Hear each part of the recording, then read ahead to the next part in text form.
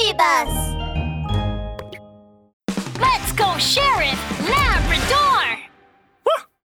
The Case of the Happy Family Mart Robbery, Part 1. Reporter Hippo, yeah, that's who I am. Right now, I'm as happy as a clam. Woo! Late one night, after his shift, Reporter Hippo walked into Happy Family Mart, a convenience store, humming. Good evening, Reporter Hippo. Yo, good evening, Clerk Squirrel. Clerk Squirrel was the only other animal present when Reporter Hippo entered the convenience store. He walked to a shelf and picked up a bottle of soda. Hey, yo! This is a stick-up!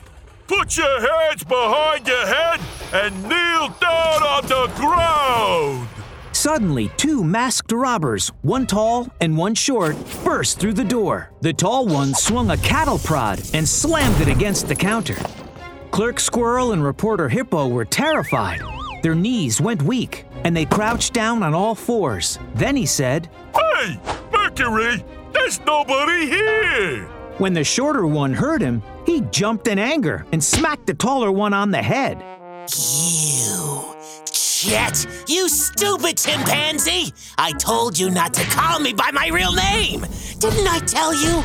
Never reveal our identities! Never! Never! Mercury and Chet, a meerkat and a chimpanzee. Don't tell me you guys are the robbers the police are looking for. Now that we've been recognized, there's no point in hiding our identities now! The short one pulled off his mask. It was Mercury the meerkat, a wanted robber. And next to him was Chet the chimpanzee, his accomplice. Reporter Hippo turned pale at once. Oh, drat, it's those two notorious robbers. I heard they've committed 10 robberies over the past 10 days. They are cruel and vicious. Every victim they robbed has been left pretty miserable. I can't believe I ran into them. How come I have the worst luck? Oh. Boss, look how famous we are! Quit your yapping! This isn't the time or the place. Let's just do what we came here to do. All right. Cashier! Hey! Hippo over there! Can't you hear me calling you? I'm not the cashier. Chet froze for a moment, looked around, and then shouted, Boss! The cashier ran away! I'm here. Clerk Squirrel spoke up and held out a hand from behind the counter. When Chet looked down, he saw a squirrel crouched down next to the counter.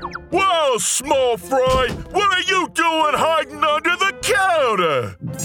You told me to get down. You little shrimp! How dare you talk back to me! Ouch! Chet had hardly finished his sentence when he felt a swift kick to the butt. It was Mercury, who also happened to be short in stature. Small fry? Shrimp? Who you calling a small fry? Who you calling shrimp, You making fun of me too, huh? Ouch! Boss, I'm sorry! Oh, don't! Stop it! Mercury clapped his hands and jumped onto the counter. Then he pointed his cattle prod at the squirrel and ordered, You! Open the register! Okay. Clerk Squirrel opened the register drawer, his hands trembling. Mercury impatiently pushed Clerk Squirrel away, pulled the drawer out, and dumped it upside down on the counter. Coins from the drawer clattered onto the counter. All right. 1 cent, 5 cents, 96 cents, 97 cents, 98. Mercury counted the coins again and again for 9 times. Boss, that's 98 cents. Zip it! Did I ask for your help? You think I can't count? 98? 98? Unsatisfied, Mercury picked up the drawer and shook it vigorously. Clang! Another penny fell out of the drawer and spun slowly in circles on the counter. That's 99 cents now, boss. Mercury flew into a rage. 99 cents? 99 cents? A store like this can't even scrape together $1 whole dollar? That is impossible! I don't believe it! Mercury immediately picked up his cattle prod and pointed it at Clerk Squirrel. Hey, tell me right this minute, where do you hide the money? I didn't hide the money.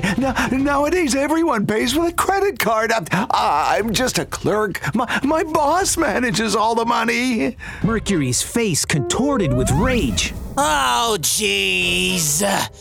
Well, we'll just have to strip the squirrel and the hippo naked. See if they have anything of value on them. Ah! No!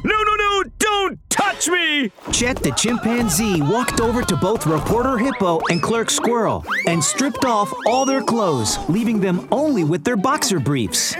Boss, all I found is these 2 phones. Mr. Mercury, we don't have any money. Please let me go.